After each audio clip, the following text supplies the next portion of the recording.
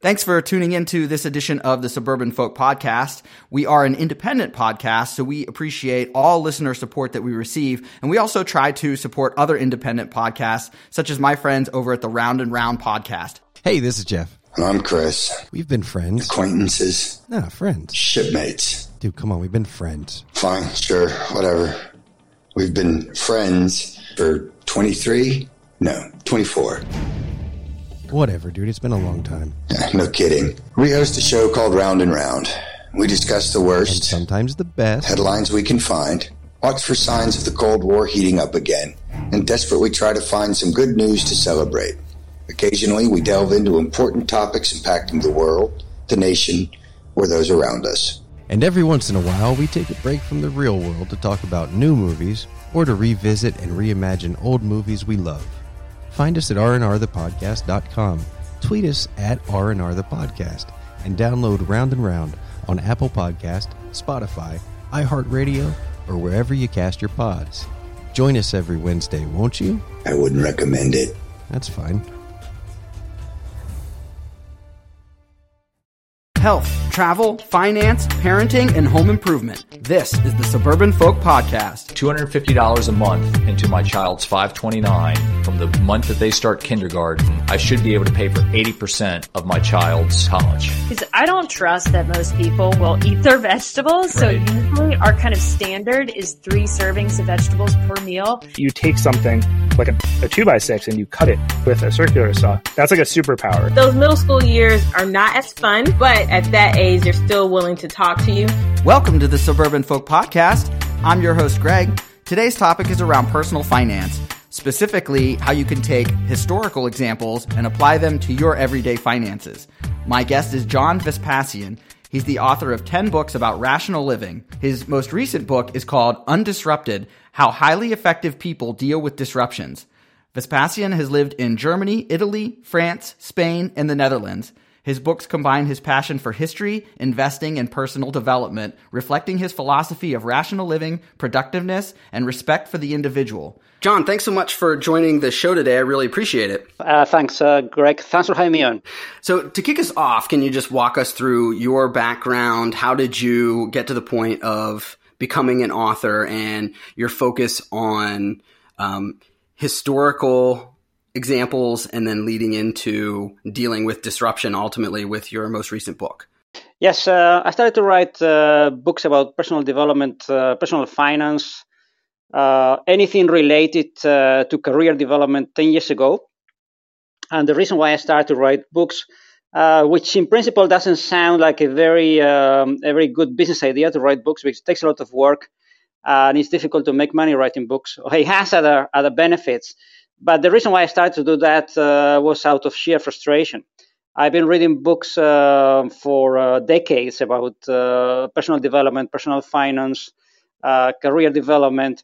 And at a certain point, I became very frustrated about the kind of books I could find in the market, because I found most advice rather unrealistic, very much focused on feelings, on anecdotes, not on real experience. So what I've done in my books, and this is number 10, the one that came out recently, is to go through history, to go through dozens and dozens of biographies of people in different centuries, different professions, different backgrounds, to try to draw from their experience, from their success and from their failure, to try to draw lessons we can apply in the 21st century. The books lean heavily on my background, which is an international background. I've been working in different countries. I lived in Belgium, in France, in Italy for a while, in Germany, now in the Netherlands. So it has a very much an international approach. I try to use examples that can relate to anyone in any country. There are examples from different cultures, but they focus heavily on my interest in personal success, personal development, and also on financial markets. Is there a universal definition of success? This is sort of a leading question because I think the answer is no. For example, you said writing books is very hard to really make money for it. So I got to imagine that the definition of success is not necessarily straight monetary, but are there similar concepts of what success would be when people are starting to see what they can do for career development? Yes, I think there is a pattern, and if you go through my books, you will see, dashes and dashes of biographies in different fields, and there is a pattern you find in almost every successful person, which is the following. It is not that people are setting goals to become something specific, because most successful people actually, when you look at the biography, you don't see any goals. You don't see any goal setting in a very specific way. This is something that psychologists have constructed in retrospective. But when you look at the biographies, you don't see this kind of pattern. What you see, I think in almost 99.9% of successful people, is a very strong sense of direction, which doesn't mean focus on money necessarily. They have, with very few exceptions, they have a very focused interest in an area, which sometimes is difficult to make money from at the beginning. But eventually they figure out how to turn it into a business, into a successful profession, into some kind of career. And you see this pattern in ancient history. You see this pattern in the Middle Ages. You see this pattern in the 19th century. You see this pattern today. I think it's a universal human pattern that if you develop a strong interest in some area, which might be sometimes exoteric, some might be, for instance, personally, I'm very much interested in languages. I speak several languages. I love learning languages. I'm currently, for instance, learning Russian, which at a certain point, it requires a lot of effort. You cannot really see when you start doing this kind of stuff an immediate benefit. But of course, when you look at it in terms of 10 years, 20 years, 30 years, you see at the end that it was a good idea, because I found and you find a way to use this knowledge. So I repeat, this is a sense of direction, a sense of knowing what you like, what you don't like, that actually pushes successful people through decades of steady work. And eventually, when you see these very successful people in retrospect, you say, you see, the story was clear. He was heading to this goal. And this is not true. It happens very often that people don't know exactly what they want. They just go into the direction. They basically ignore negative criticism from other people saying, why are you doing this? Why are you doing this? It doesn't make sense. But it makes sense to them. And eventually they find a way to use it. And I think this is a very practical definition of success, very much individual related. But when you look at history, when you look at real examples, and this is what I do in my books, you see this pattern is almost universal. And I think it's a very good, very practical, very realistic definition of success. You mentioned being able to figure out a way to sell whatever the service or item, whatever it is that the person is passionate about. Because I'm guessing that's what we're talking about here is you're setting a goal, which means presumably you're passionate about whatever the thing you're pursuing. How much does considering what the market is looking for, and I know that's a very broad question when we're talking about, sort of decades over decades, centuries over centuries, but what did you see in the examples that you researched for folks that were successful? Were they, like you're mentioning, just always dead set that whatever their goal was is what they were going to do and didn't really pay that much attention to what the market was telling them they should be doing? Or is there some sense of taking the thing you're passionate about and maybe the thing that is going to end up being your life's work and is sustainable is close to that, but you've changed it a little bit because it's more in line with what will actually make a living for yourself? Yeah, actually, there is no contradiction. I think it's better if I just present some examples, because the idea that you develop some skill, I don't know, whatever, you learn to fix cars or to repair cars, and then you find a way as a mechanic. Yeah, this is like very easy to put it in this way, but actually human life is much more complicated, because sometimes happens very often that people learn things that look completely worthless. They have hobbies, they have interests, they have, skills that they gather. Most people don't exploit them. Most people, they have this idea that, okay, you learn to be a mechanic and then you just work as a mechanic and that's it. And then you have your hobbies and then you watch TV and that's life. But when you look at successful people, it doesn't work like this. For instance, let me give you a few examples from my latest book. One of the biographies I present in the book, which shows this pattern of what I call a sense of direction. Is the story of Joseph Paxton, who was a British gardener from the 19th century. From a gardener, eventually he became a very successful architectural consultant and a very successful architect. And the story is fascinating because the guy didn't have education. He started to work as an assistant gardener when he was 14 years old. He barely went to school. I mean, he could read at the beginning, but not very fluently. And eventually, because he was very curious, he was ambitious, he wanted to make something out of his life, he started to try to improve the area. He was working in a big estate in the north of England. He started to plant different trees. He wanted to improve things, but he didn't know much. Just by sheer trial and error, he started to experiment with glass houses, which in the 19th century was one of the big innovations in gardening. He built a few very primitive glass houses in this estate. And eventually he became very good at building glass houses, but he didn't make much money. But he found it fascinating. He started to write articles in newspapers. Then he started a gardening magazine, but he didn't make a lot of money. He could not find the job. And he did it for almost 20 years. And it's fascinating. This guy was developing his expertise without finding a real outlet for his talent. And eventually, as it happens very often in these stories, eventually he found an opportunity. He found there was a call for tender in London to build an exhibition hall for a great exhibition, Universal Exhibition, and he submitted a bid to build a huge glass house instead of building a brick building.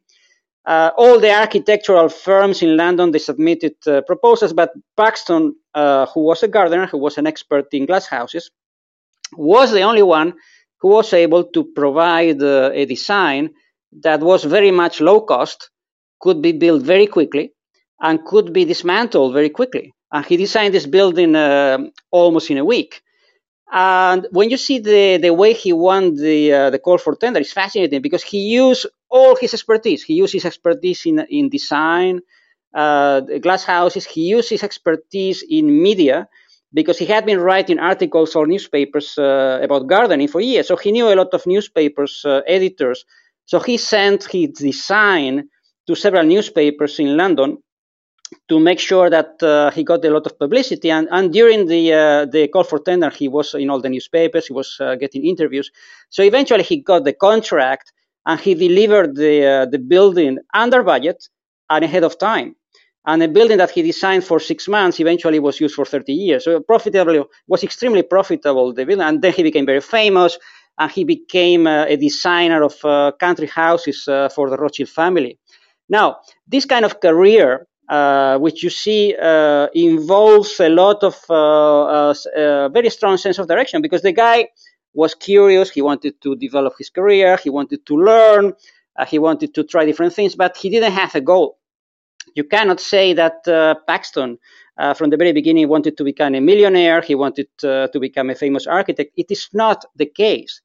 The guy, for almost 15 years, almost 20 years, he was just struggling to increase his income, and eventually he found a good opportunity because he had built such a combination of skills that was completely unique. And eventually he found a good opportunity, and he became very famous and very wealthy. And this is the perfect example of a career development, I would say, when people develop skills because something they like, they have a passion, they are ambitious, they are constantly learning. And eventually, when you see in retrospective, you construct this story of having a goal, which is false. I mean, the guy didn't have a goal. And I present many of these stories in the book with different patterns to show how people actually can profit from this strategy. I think there's a lot to learn from that story. What I'm hearing you say is an emphasis on the willingness to learn and grow, especially if you're starting out in an industry or a place where you don't necessarily have the ability to make a living. Well, then learn whatever the skill is or whatever the other things are that maybe are related to. And once you amass those skills, then like in this example, you may have something very, very unique that becomes something that's needed by the market, or just get you into a whole different industry altogether. So definitely I would say that that's for sure. Being naturally curious and then willing to figure out how stuff works. How much do you find that fear of the unknown and sort of staying away from personal growth gets in the way for folks, and how should they deal with that so that they are continuing to amass skills and becoming more marketable? Nowadays, you cannot really open a book about psychology or personal development without reading about this positive thinking and this law of attraction, and that you should just do it and do not get stopped by your fear. And you see this tendency to push people forward without much thought. I think this is very unrealistic, this philosophy. Unfortunately, today it dominates 99% of the market for psychology, personal advice, counseling, and this kind of stuff. It's very unfortunate, because when you look at history and you look at real cases of people, you almost never see successful people trusting their future to positive thinking. So it's normal to have fear. It's very dangerous to convince yourself through suggestion that you can do anything. One of the patterns I really present in the book, which is confirmed by dozens of examples, is that people who do very well in times of adversity, in times of bankruptcy, when they get sick, when they lose the job, when they get a divorce, people who do very well tend to fall back on skills, on relationships, on territories, on areas they know very well.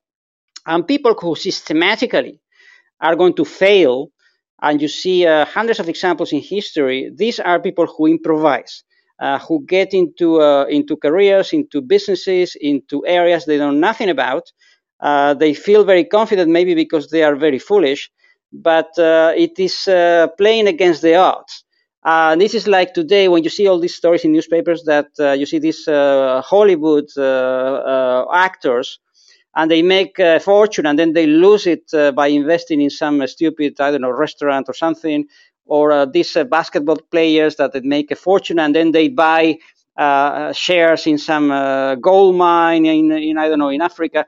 I mean, these stories, they have been happening for hundreds of years. It's very unfortunate that human beings tend to repeat the same patterns. But the message, one of the main messages from the book, is that you have to learn to go through a learning curve. You have to be patient. You have to know what you know and what you don't know. And the very worst thing you can do in any area of life is to improvise. If you want to invest in the stock market, which I really recommend everybody to learn at least the basics of investing in the stock market in the long term, you have to go through a learning curve. You can start by opening a brokerage account, by making small investments, by following the market. You have to start somewhere, but you have to go through a learning curve. There is no magic. You cannot just rely on some guru who's going to tell you what to do. You have to learn yourself, and it's going to take time. Do not improvise. Realize that whatever you want to do in life, you have to learn. It's going to take some time. It's going to take some effort, but you can do it. I mean, in the book, I present many examples of people who wanted to get into a different business or in a different area. They realized they didn't know anything about it, and they learned little by little, and they became very, very successful. But this is the way to do it. It is not magic. It is not positive thinking. It's prudence. It's good to have fear, because fear will protect you. You just have to be able to deal with it by learning what you have to learn. I would definitely second what you're talking about with learning the stock market. I went through that kind of a learning curve, and just like anything, I'm sure there's plenty more that I could figure out. Actually, when we do any of our financial shows, I try to emphasize, hey, we understand that people are coming into this brand new. So if we talk about, acronyms or shorthand ways of describing things, try to do our best to explain what they are so that people don't feel too lost in what we're discussing. So again, I would definitely second what you're saying for anybody to have at least some understanding of the stock market. And again, like you said, realizing that it's something new to be learned, just like anything else that you've learned, you'll get it eventually. There is a curve that'll take a little bit of time. I also think that wrapping that together with your career aspirations, the better you are at your investing and the smarter you can be with budgeting and so on, then potentially the more options you have career-wise, because you're not necessarily having to do the same things that you don't want to do, let's say, day over day, because you haven't left yourself any room financially to grow from there. And the other thing that strikes me in how you're describing being innovative and especially in hard times being adaptive is this term, the gig economy, that I think has gotten more popular over the years. And, taking the things that you are good at and maybe have just been a hobby and figuring out a way to maybe have a little bit of a side business with it and, seeing where that goes. Is that something that you're familiar with? And just based on these concepts, do you think the gig economy is a good thing, or is it maybe just something that's distracting people from ultimately reaching whatever their potential should be if they were just focused on one task? Yeah, I think we have to learn from history in these cases to avoid misunderstandings. Because the idea that you can make a living as a consultant selling your services sporadically now and then, and you're going to do an event here and you're going to do something there, and you're going to, it's like performing, like if you are a performing artist, yes, you are going to get bookings from time to time, but what is behind is a massive career investment in the long term. It's not that it happens by chance. And let me just give you an example from the book.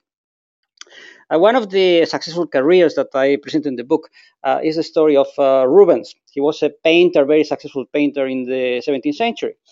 And I find the story fascinating because while Rubens was making really a fortune, he really made a huge fortune as an artist, which is the gig economy.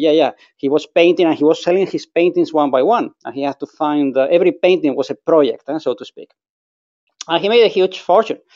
And what is fascinating is that at the same time, when Rubens was becoming very successful in Antwerp, in Belgium, you see all the painters in the environment, like, for instance, Vermeer is a very famous painter from the same period. And while Rubens was painting almost five paintings a week, Vermeer was doing one every 6 months, barely making any money. Vermeer never managed to turn his gig into a career because he was doing something else. He could not make enough money from painting, even if he was, I think, much better than Rubens. He couldn't make enough money because he didn't figure out the marketing part. He didn't figure out the productivity part. He didn't figure out the creativity part. And Rubens did something very clever because when he was in his 20s and he wanted to become a painter, he realized it was very difficult. And this is what most people don't realize. When they are talking about the gig economy, most people don't realize how difficult it is to maintain this kind of project-based career in the long term. Maybe you can do it for a few months, but to do it for years and to do it successfully, you need to become actually very productive, very effective in your marketing. And Rubens, when he was in his 20s and he realized it was almost impossible to make a living as a painter, because there were 1 million painters in the 17th century earning some money as a hobby. It was the same as today. You see 1 million people playing guitar in cafes, in bars. There are gigs, but they don't make any money. And Rubens realized that the only way to turn his gigs into a business was to copy the best practices. So he realized that nobody was making any money in his city in Antwerp painting. They were all amateurs, but they barely make any money. So he looked around and said, who is making money? Who's making money with these gigs? He realized that the only people who were making money, they were in Italy. In Italy, painters made a huge amount of money. In Florence, in Rome, in Venice. So Rubens traveled to Italy. He was there almost for a year. He stayed in Florence, in Venice, in Rome, and he actually talked to the successful painters, and he realized that what they were doing was very different from what he thought. Because people have this idea of the painter as a creative guy who makes a painting in his garret and then he sells the painting to a gallery. I mean, it's really a very Hollywood movie idea, but it's not very realistic. I mean, you cannot make any money like this. Rubens went to Italy. He realized that the big Italian painters like Tiepolo, they had a marketing system, they had employees, they had extremely high productivity. And when he went back to Antwerp, he copied what he had learned, and he turned his gig economy, so to speak, into a business. And he developed a very sophisticated marketing system. He developed an extremely high productivity. He hired people to finish his paintings that he pre-designed. Even he hired people to read books to him, to read aloud while he was painting to get him more ideas. And he hired students from the seminar in Antwerp to come to his workshop to read books to him so that he could get more ideas for paintings. I mean, he developed a factory of creativity. And this is fascinating. While all the other painters were barely making a living, many of them were starving, actually, Rubens made a huge fortune. And it's not a coincidence. To turn this gig economy or this economic idea, this project-based approach into a business, into a successful career, you need to copy these kind of techniques, because otherwise you will be wiped out by the first disruption. And this is what I try to show in the book. If you want to build a solid career, solid finances, solid skills, you have to copy this kind of patterns from history, because people have gone through this experience before. You don't need to reinvent the wheel. You just have to look at people like Rubens to see how they did it. And today in the 21st century, you can use exactly the same principles. And we're talking about scalability here, right? I mean, to sort of boil it down. And it's interesting because if you would ask me if painting is scalable, to your point, if you're not thinking outside of the box, it probably doesn't seem like it. But Rubens found a way to actually get that done. Have you found in your research that there's any particular industry or hobby or skill that just isn't scalable no matter what somebody does, that maybe isn't the thing to make your business? Well, if you operate in a very small market, and Rubens realized very quickly, for instance, imagine that you work and you're making musical instruments by hand, and then you just have to buy the precious wood, and you cut, the violins and this kind of stuff. It's difficult to make a very good living like that because the market is relatively small. Yeah, you can find customers and you can sell your products, but it's not a huge market. And Rubens, when he went to Italy, he realized that you have to have a marketing system wherever you do. When he went to Italy, he realized that actually the market for paintings was split in several segments. Because when people think about artists, music or whatever, they don't apply the same logic as when you're running a company. Because when you're running a company, you realize you have to have segmentation in your marketing. You have to focus your advertising on the right targets. And Rubens, in the 17th century, he went to Italy and said, I didn't realize there were several markets, actually. There is a market for portraits. There is a market for landscapes. There is a market for religious painting, and he realized that the marketing approach for each of them was different. And when he went back to Belgium, to Antwerp, he realized that he had to operate on different markets if he wanted to make a living, because it was very risky to have only one customer. If you work for the church, and many people in the 17th century worked for the church, it was very risky because if you got some conflict with the church, and it was really always very difficult because you might make a painting that was a bit controversial and then you were out. It was very risky. So Rubens did what artists should do. He segmented his market. He developed marketing strategies for different segments. And he sold portraits to the families. He sold religious paintings to the church.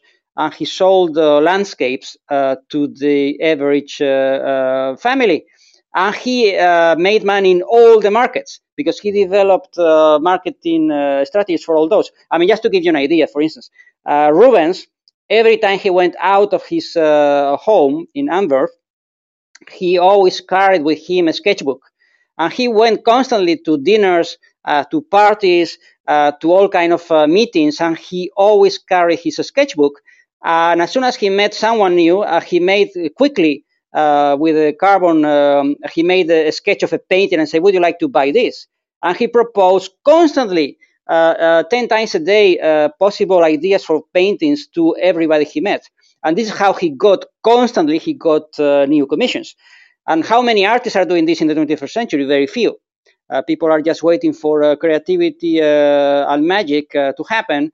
But if you want to transform your career into a supercharged, successful machine, you have to copy from history. Don't expect magic. Don't expect positive thinking to help you. Copy from history. Just imitate people who made a living, who become very successful, and who were able to go through disruptions without a scratch. Let's stay on marketing just for a minute, because especially in the creative arts world, I think that a lot of people would probably say, well, I'm not a salesperson. Now, this goes back to the fear thing that we were talking about. Do you find that if that's outside of somebody's comfort zone to really be marketing and sort of pushing their product, should they just fight through the fear and get used to it themselves? Is there any sort of an option for outsourcing the marketing, so getting a business partner or something like that? What do you recommend there? Well, depends on the business you're operating. I mean, if you are a pop artist, I mean, you have to get to the stage and you have to sing. I mean, otherwise, it doesn't work. Unless you are a composer and you don't want to deal with the public. But if you're in any kind of business you are, and let me just give you another example from the book. In any kind of business you are, you have to realize what you really want to do, what kind of skills you have, and what you hate. It's perfectly fine if you hate some part of the business. For instance, Rubens hated the coloring, so he did the design of the draft of the painting, but then he hired people to put the colors, because really it was really a horrible work. I mean, you have to make the colors by hand, by mixing grease with pigments and all kind of flowers. I mean, it was really horrible work. So he hired 10 people to do that, and he hated to do that. Most painters in the 17th century did it themselves, and Rubens said, no, I'm not going to do that. It's horrible. I'm not going to do it. So he never did it. Another example, for instance, another career I present in the book is Robert Stephenson and George Stephenson, and they were investors in railroads in the 19th century. And they built a big part of the railroad infrastructure in the UK. And they were father and son. I mean, the father, George Stephenson, he developed some improvements in locomotives. And his son, Robert Stephenson, he didn't like the business. I mean, he studied engineering and chemistry, but he didn't want to make locomotives because he didn't like it. I mean, he was not interested in mechanical stuff. He wanted to do finances. So he focused his career, basically for 50 years, he was almost only doing project finance. And he would find an idea to build railroads between two cities in the UK. He raised the money from investors. He created a company to run the project. He incorporated the company, and then he sold the project to the UK Parliament to get a concession. I mean, he did it 100 times. And he knew that he didn't like to deal with people a lot because he was very much a very intellectual guy. And he concentrated on this part of the business. So he did finance for 50 years without actually focusing on other areas. He hired people, for instance, to do the designs of the railroads. He hired people to do the procurement of the locomotives, and he focused on the finance. And he became super sharp in this particular area because it was his, what I always call the sense of direction. The guy realized that this was what he wanted to do. He liked very much to package projects, to sell the ideas to investors. He left the actual implementation to different people. So these kind of careers, they can be very successful, but you have to know yourself. You have to realize that you cannot learn everything. You cannot do everything. Eventually, if you hate to do something, you can subcontract it. You can hire someone to do it. You can design your career or your products so that you don't have to do this kind of stuff. And then you can be successful. I mean, today we live in a very complex society with this. We have a lot of concentration of focusing on different areas. We have this distribution of work where people have different interests. So you can always find someone to do what you don't want to do. You just have to pay the price. So I think it's a good comment, but you should not be discouraged from becoming an artist or becoming a banker or becoming whatever just because you don't like one specific thing. You can always get around it. As long as you are very good in some area, you can do very well. Maybe connecting that back to being adaptable to certain skills, it behooves you to try out whatever the different aspects of the business are, like a marketing or, like you mentioned, the mixing paints or whatever the thing is. So at least you've said you've done it and know whether or not you don't like it or not. And I would imagine that would even allow you the ability to, A, figure out what the cost is going to be to have somebody else do it for you, B, just figure out if it's worth it or if it's something that needs to be included in what you're doing from a business standpoint. And then also, once you hire those people, if you have at least tried the task that you're hiring somebody to do, you probably have a good idea of whether or not they're doing it well or not.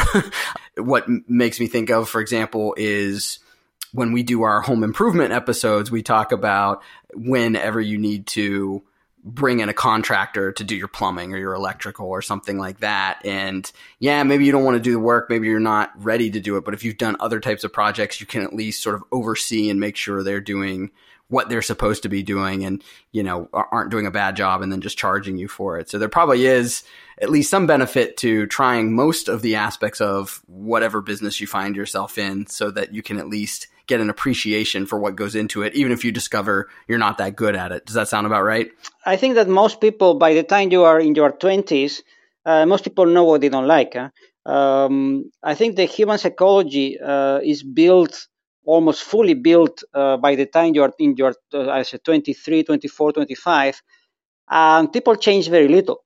In terms of the structure of their psychology, their taste, their ideology, their personality, you don't find a lot of changes. When people hate mathematics and they are, 12 years old, you rarely see someone turning around and say, no, I'm going to love mathematics and be a mathematician for the rest of my life. It's very rare. You can already see in teenagers a clear inclination in some area. And okay, maybe it's good if you have time to go through different experiences, but for most people, if you really know what you don't like and you know more or less what you like, why should you try to force yourself to go through the torture of doing something you hate for years? And this is something that is not self-evident because we tend to have a very unrealistic idea about markets if you are not in the market. When you're not really doing something every day and you don't know the different segments of the market, you don't know the prices, you don't know the speed of the transactions, you don't know the best advertising channels, we tend to have a very unrealistic picture. You have a very romantic, sometimes people have a very romantic idea of how business works. And when you actually get through the learning curve, you realize that many things you expected are wrong, and that many things you thought were super complicated and super easy because someone has invented some software or some machine or some coding to solve the problem you thought it was impossible. So you have to go through a learning curve. But generally speaking, if you can really avoid doing things you hate, life is very short. I would not really spend a lot of time doing that. Try to follow your inclinations. I always underline, try to go through the process of developing a very strong sense of direction. A sense of direction, I think, is the key, not only to a good career, but also to personal happiness. One other question when considering doing the things that you're good at and that you like and avoiding as much as you can the ones that you don't, how much does finances play a part in that consideration? So, for example, if I'm just starting out my own business, should I maybe suck it up and take on certain tasks on my own because it's going to be cheaper in the short term? Or should I be looking more long term and say, okay, let's take on some debt or, do whatever I need to do to get some cash rolling in so that I can right out of the gate sub out some of these activities and really hit the ground running? This depends on the speed of the growth. Because if you say, okay, I can subcontract 99% of the business and do only marketing because I'm very good and I'm going to grow up at, 30% per year, then you can subcontract from day one, because then if you see the growth in revenue, then you can afford a lot of mistakes, you can afford a lot of subcontracting. But this is not the case for most people. And why? This is because the learning curve. When you are getting into a new business or a new activity, the level of ignorance is so huge that you don't even realize what is the best configuration of the task. You don't even know what you should subcontract or not, because you don't know the whole process. And it's very difficult to conceptualize all the steps, the different costs,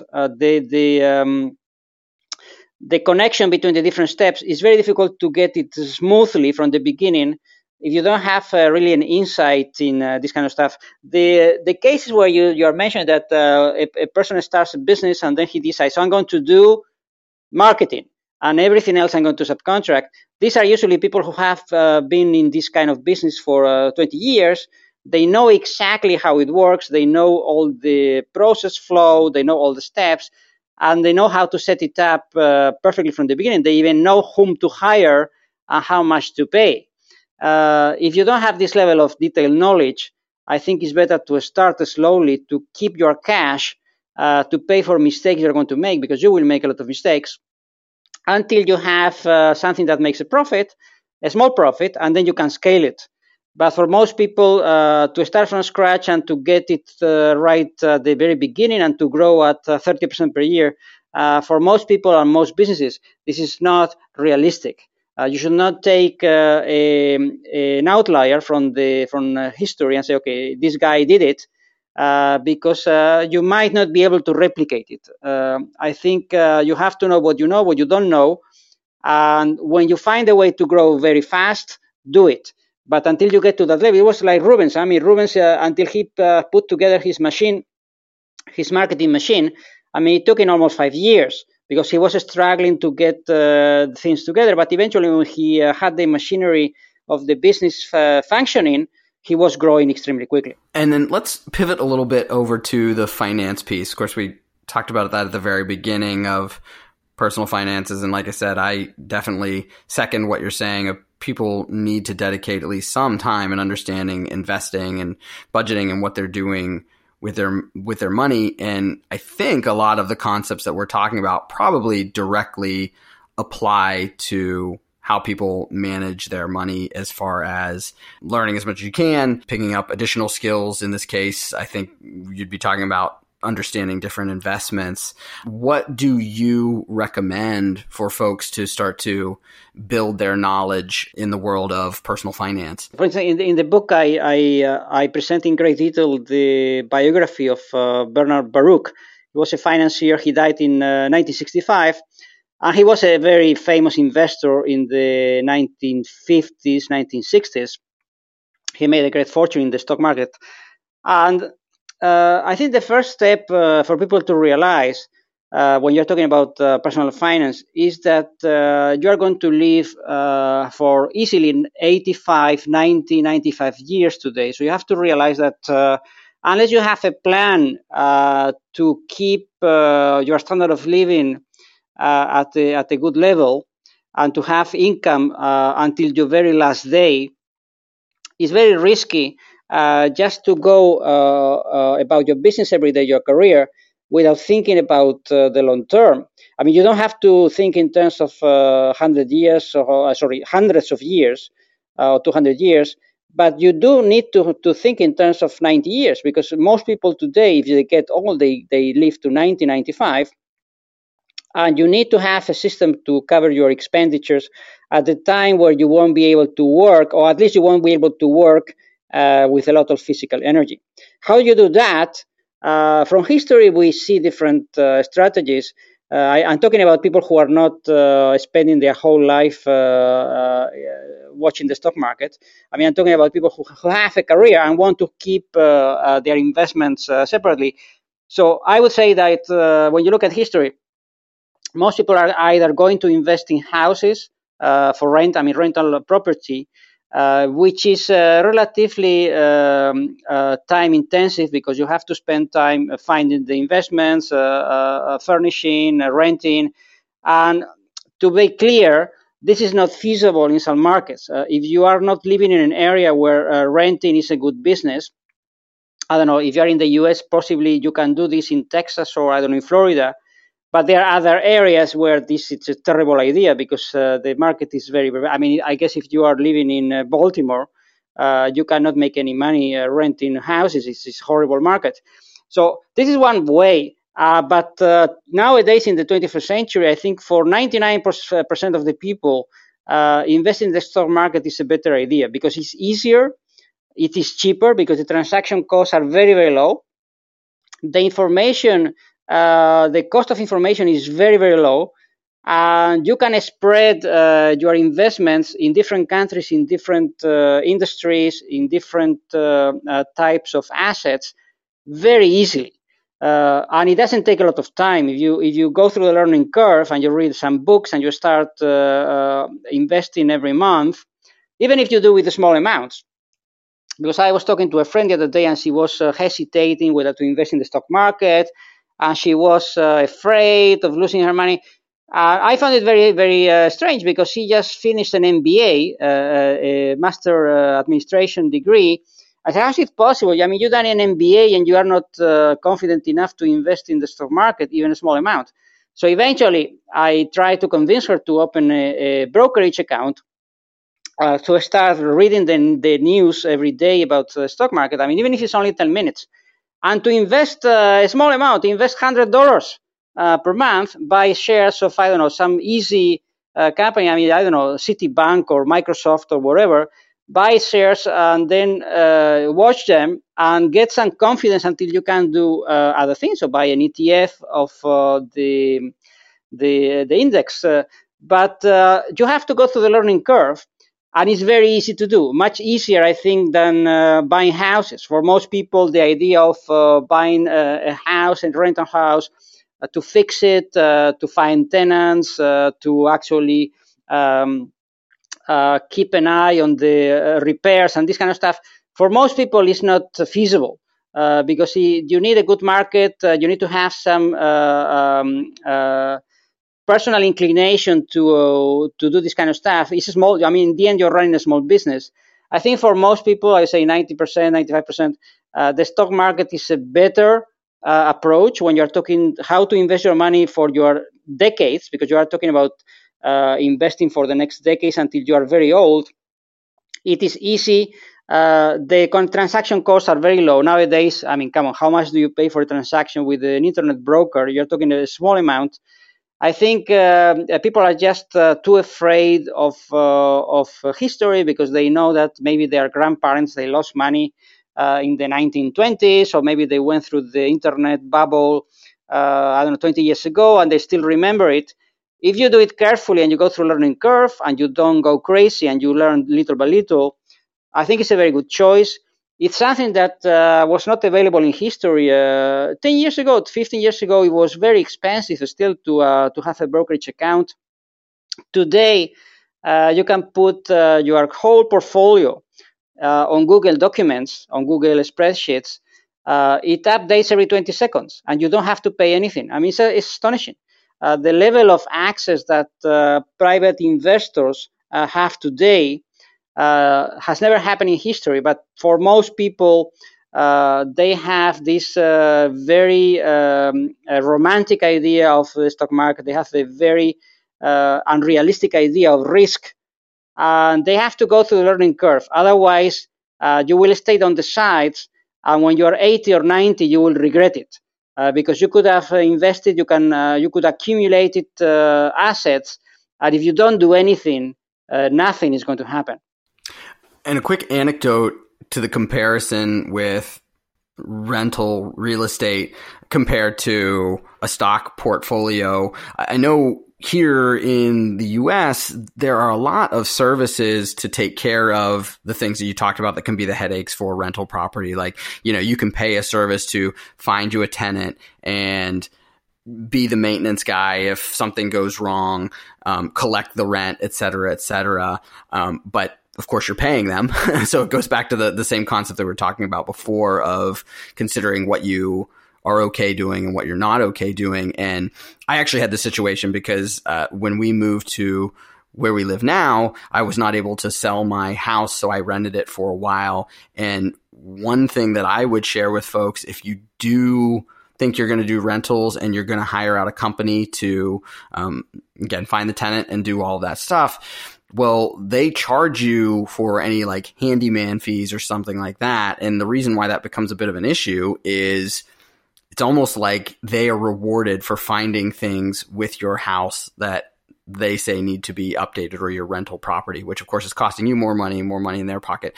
And even with the stock market, if you're, let's say, using a broker, you have a financial advisor, at least you're both on the same page about the incentive for, if it increases, it's good for them and it's good for you. So you're sort of on the same page, whereas there is a little bit of a disincentive if you do have a company to help you manage your rental properties.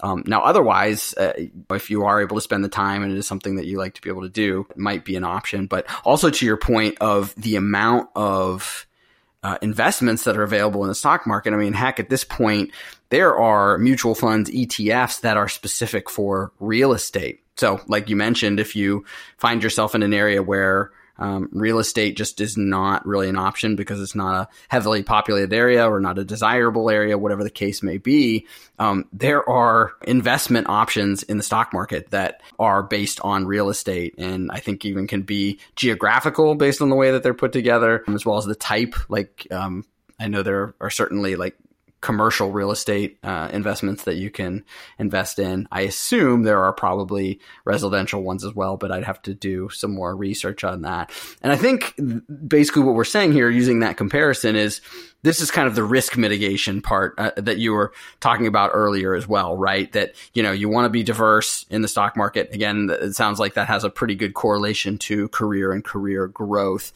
Am I on the right track that that's a very specific thing you need to be looking for is spread out, in this case, your investments so that you're more protected from a particular industry or a particular type of investment going way up or way down? Yes, but you want to have, in addition to the diversification, you want to have a routine, something that you can do every month. If you invest, most people are going to invest once a month. So you get your salary and you say, okay, I'm going to invest a few $100. You develop a routine to get the money to find an investment, which might be very easy. You just mentioned you could be an ETF. I say ETF for, I don't know, some REITs for malls, so you can invest, in shipping or whatever you want.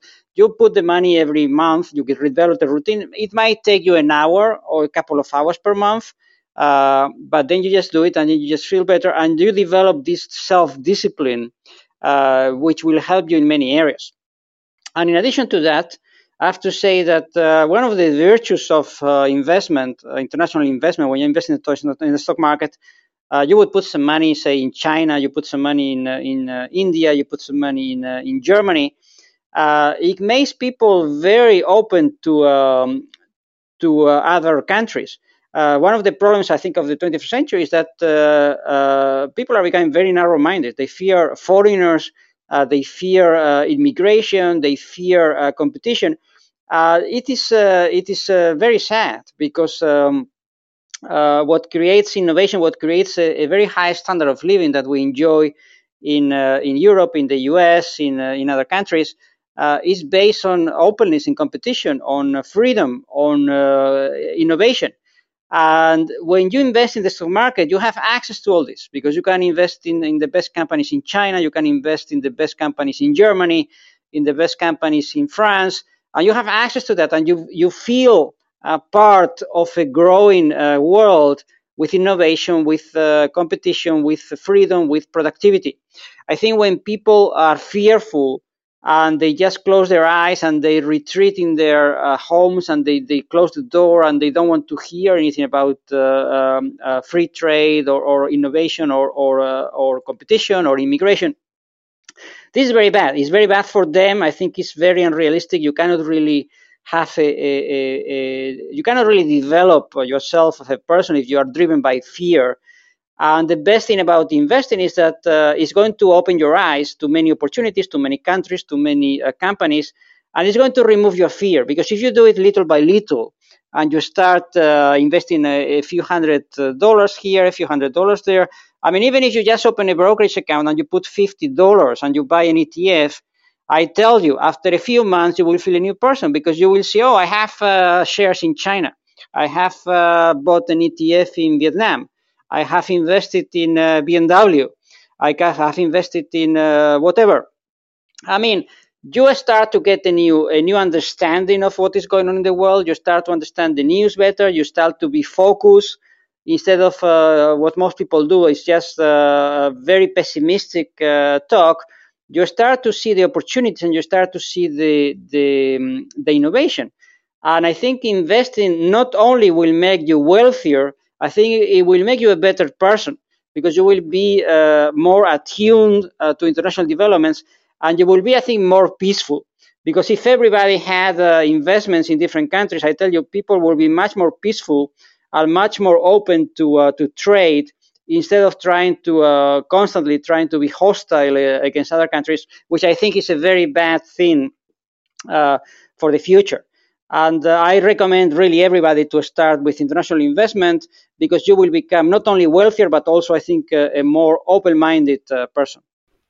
A couple of points there to highlight that you're actually hitting some themes that we've discussed on prior episodes. Actually, in some travel episodes we've talked through, I referenced a book by Steven Pinker called Enlightenment Now, and I actually happened to read it right at the beginning of this year. So I'm sort of using it as my mantra for this year and beyond. That he points out through a whole lot of different statistics as far as poverty rates and wars, things like that we're actually living in probably the best time in history ever. It's just that with all the information that we have and everything being reported, it seems a whole lot worse. And so what to take from that, and I think, like you're saying, even with the investing world, don't think that everything is so negative that you sort of curl up in your shell and do nothing and think that everything is awful, because that's only going to be bad for you. Because when in reality, like you said, there really is a lot of opportunity out there.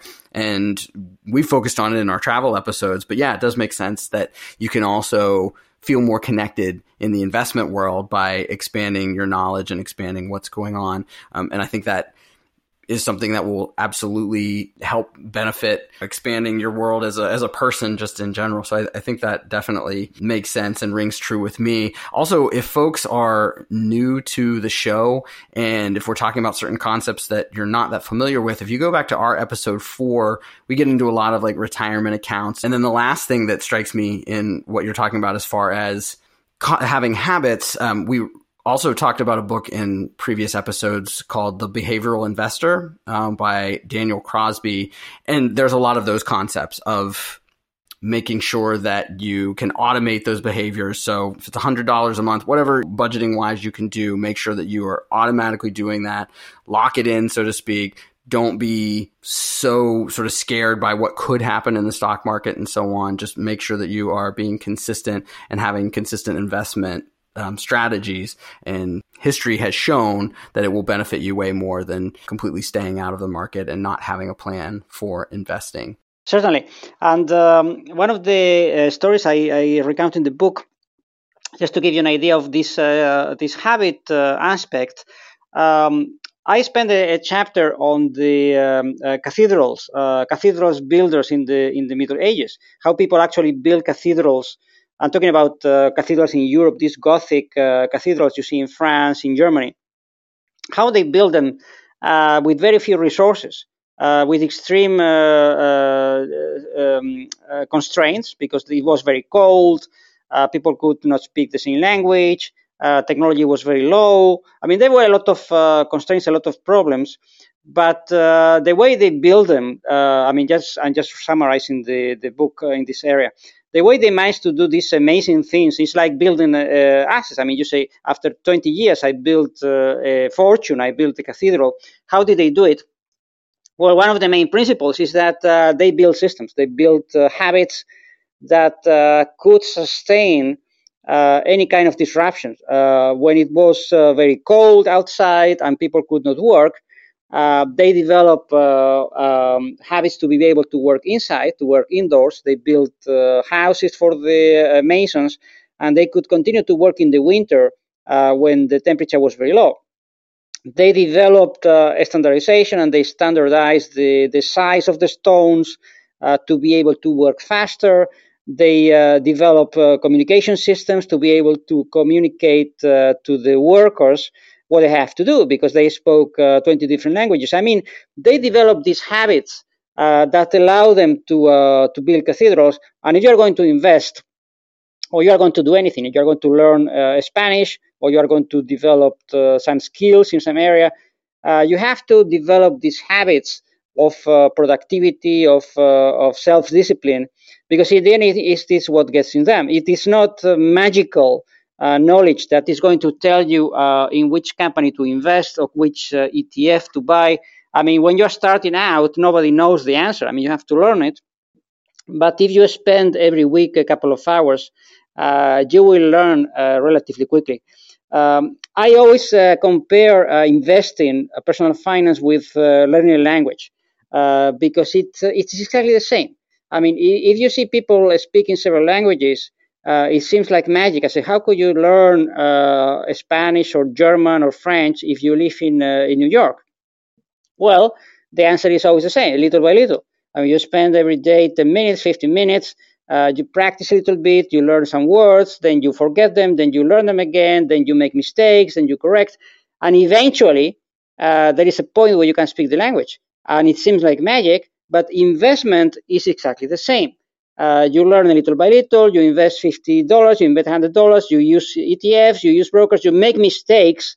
Sometimes you lose what you invested because you make a stupid decision, but you will not lose too much if you diversify.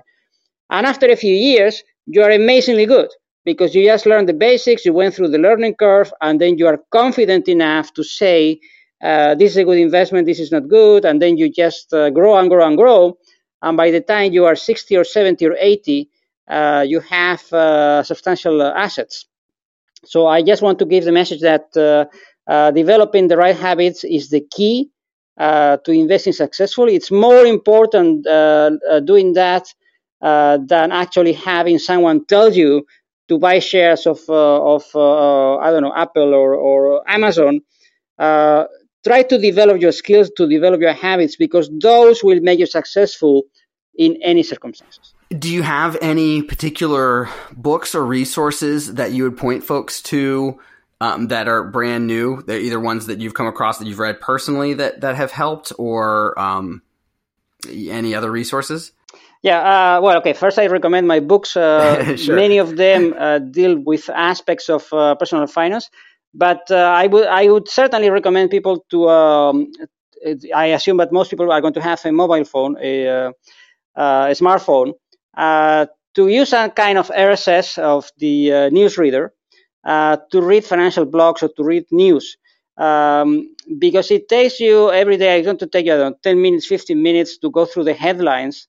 And if you just subscribe to, they are free, and you just subscribe to different financial publications in your RSS reader on the phone, you can get more information in 10 minutes that you will get in 1 year of watching TV. Because you can compare different headlines, you can see different approaches, different interpretations of different news. This is for free. You can do it for free on your smartphone. It's a very, very useful way to learn.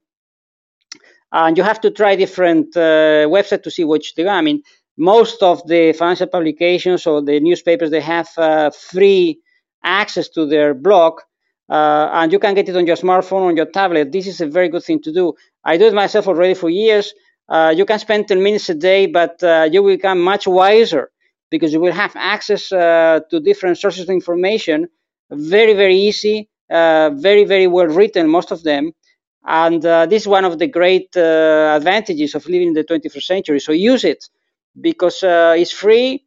And you will learn so much after you do this for a few weeks. You will become, I think, much, much wiser, and your views of the world will become much more balanced. Well, and as you mentioned, yes, I should have said, goes without saying, check out your books for sure, as well as some of the other resources that you were talking about. And, of course, the most recent one, Undisrupted, How Highly Effective People Deal with Disruptions. And John, I really appreciate you being on the show today. Do you want to go ahead and give folks your contact information, social media, and also, of course, all the places that they can find your books? Yeah, and very, very easy to find. If you just type my name on Google or any search engine, John Vespasian, you will find in 1 second my books, my blog. There are hundreds of free articles. There is a free newsletter. Just type John Vespasian on Google. You will find everything in 1 second. It's very, very easy to find. Great. Well, before I let you go, is there anything that we missed that we should go over today? Yes, I just like to close just with one piece of advice. For people to be a bit patient, because today in the 21st century, you find very few people who read books, maybe 3% of the population, because everybody wants to learn the secrets of life by reading some blog post of 200 words, or by listening to a podcast, or by watching TV, which is fine.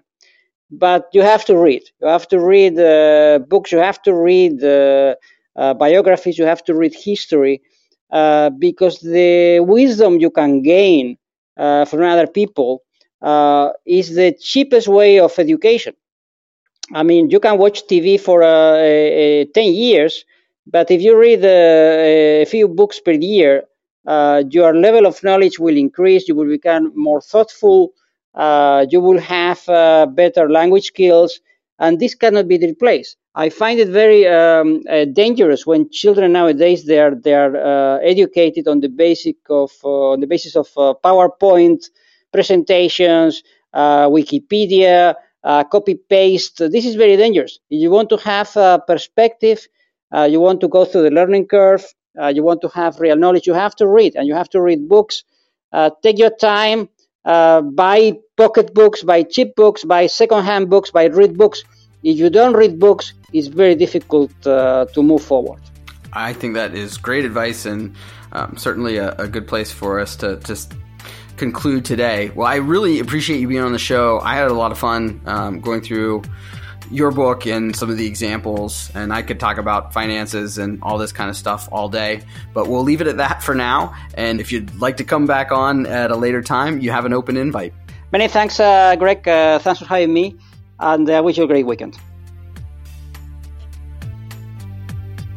If you enjoyed this episode, please leave us a review on Apple, Spotify, Google Play, or wherever you get podcasts. If you'd like to be notified of future weekly episodes, please hit the subscribe button. If you'd like to help us even further, visit suburbanfolk.com and you'll find a donate button where all the money goes back into the show for you. Thanks for listening. The following is a message from Tatnus Co.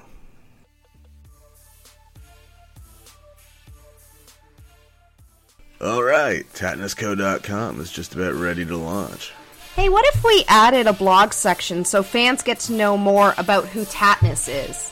You know, that's actually not really a bad idea.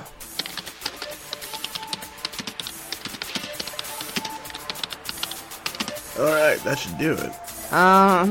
This link is not working. Are you kidding me? We gotta get this done. Alright, cool. There, we fixed it. Now we can launch this thing, right? Hey, did you remember to add the privacy policy? Mother. It may have taken a while, but TatnisCo.com is finally up and live and open for business. And yes, we remember the privacy policy. Thank you. Thank you. Thank you so much. It's been emotional.